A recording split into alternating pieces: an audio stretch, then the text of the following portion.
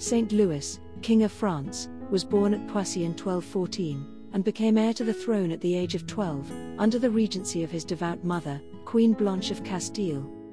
At the age of 19, he married Marguerite of Provence and had numerous children by her.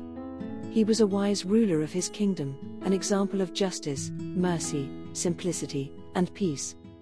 He was, however, luckless in the Crusades, defeated in the first in 1250, and dying of illness in the second, on August 25, 1270. His devotion to the Passion has been enshrined in the beautiful Sainte-Chapelle in Paris, which he caused to be built to house the relics of the crown of thorns and the true cross. We celebrate the feast of St. Louis every August 25th.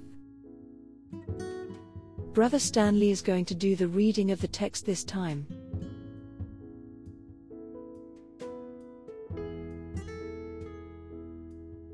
Saint Louis, King of France, whom the Church honors today, was as eminent in virtue as in dignity. First of all, he had an extreme horror for sin, which his mother, a very virtuous princess, had instilled in him from the time he reached the use of reason. He always had held this sentiment so deeply in his heart, that he often said he would prefer to lose his kingdom, rather than to commit a single mortal sin. He even had such a great spirit of religion, that in memory of the honor he had received by being baptized at Poissy, he often called himself Louis of Poissy, and signed his name this way, out of esteem and respect for that sacrament. He also heard 2 masses on his knees every day, deeply penetrated by the spirit of faith. So great was this virtue in him, that one day, when someone came to tell him that a child was appearing in the host at the Sainte-Chapelle, he did not take a single step, saying that he did not need to see the miracle, in order to believe in the presence of Jesus Christ in the Eucharist, for faith alone made him believe this. He recognized and adored Jesus Christ in the poor. He invited 3 poor people to dine with him every day, besides feeding 120 others with the same food that was given to his servants.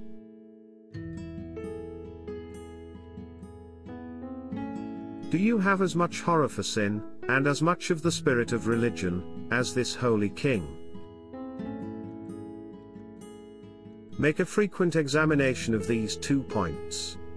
Be convinced that you will preserve your piety, and procure it for your students, only insofar as you fully possess these 2 qualities. Without them, your soul will be like a city without walls and fortifications, always open to the attacks of your enemies.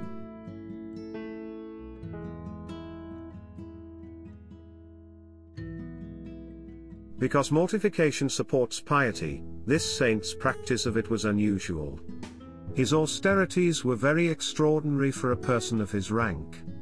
He fasted every Friday of the year, and ate no meat on Wednesday, and often, on Monday. When fasting, he ordinarily ate but 1 meal, which usually consisted only of bread and water. Every Friday, after going to confession, he took the discipline of little iron chains at the hands of his confessor. In a spirit of humility and mortification, every Saturday, he washed the feet of the 3 poor people who had eaten with him, and he did this on his knees. Also, one of the practices of mortification of this prince, who was so filled with the Christian spirit, was to wear clothes made of ordinary rough material, such as coarse wool or similar cloth, in order to be able to give to poor people the money he would have spent on costly attire. What was even more mortifying for such a great king, was the patience he always had, in suffering everything that was said against him, without ever complaining or letting it disturb him, for he was mindful of what Jesus Christ had suffered for him.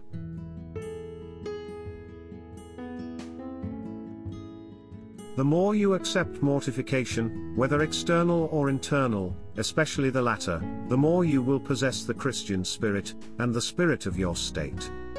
Hence, make the practice of mortification something usual and ordinary in your life. Spend no day without training in one mortification that you prefer, and that you put into practice.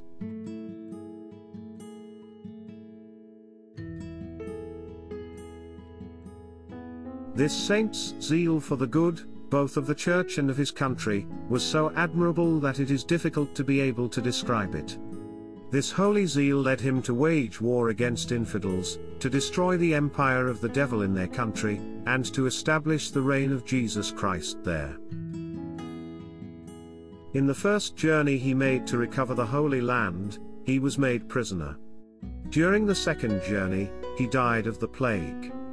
When the Saracen deputies came to Paris, he declared to them that his only desire was for them to profess the Christian religion. He built a great number of churches and monasteries, and he loved members of religious communities very much because of their piety, and because they are the ones who do much to strengthen the church.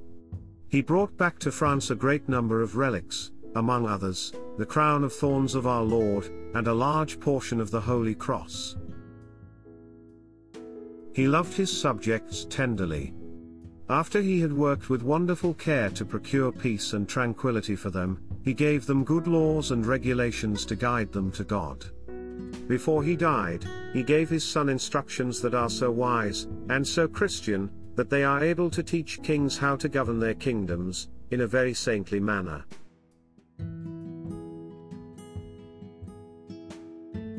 In your work, you ought to unite zeal for the good of the church with zeal for the good of the nation, of which your disciples are beginning to be, and one day ought to be perfect members.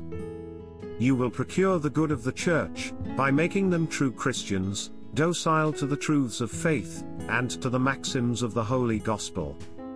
You will procure the good of the nation, by teaching them how to read and write, and everything else that pertains to your ministry with regard to exterior things. But piety must be joined to exterior things. Otherwise, your work would be of little use.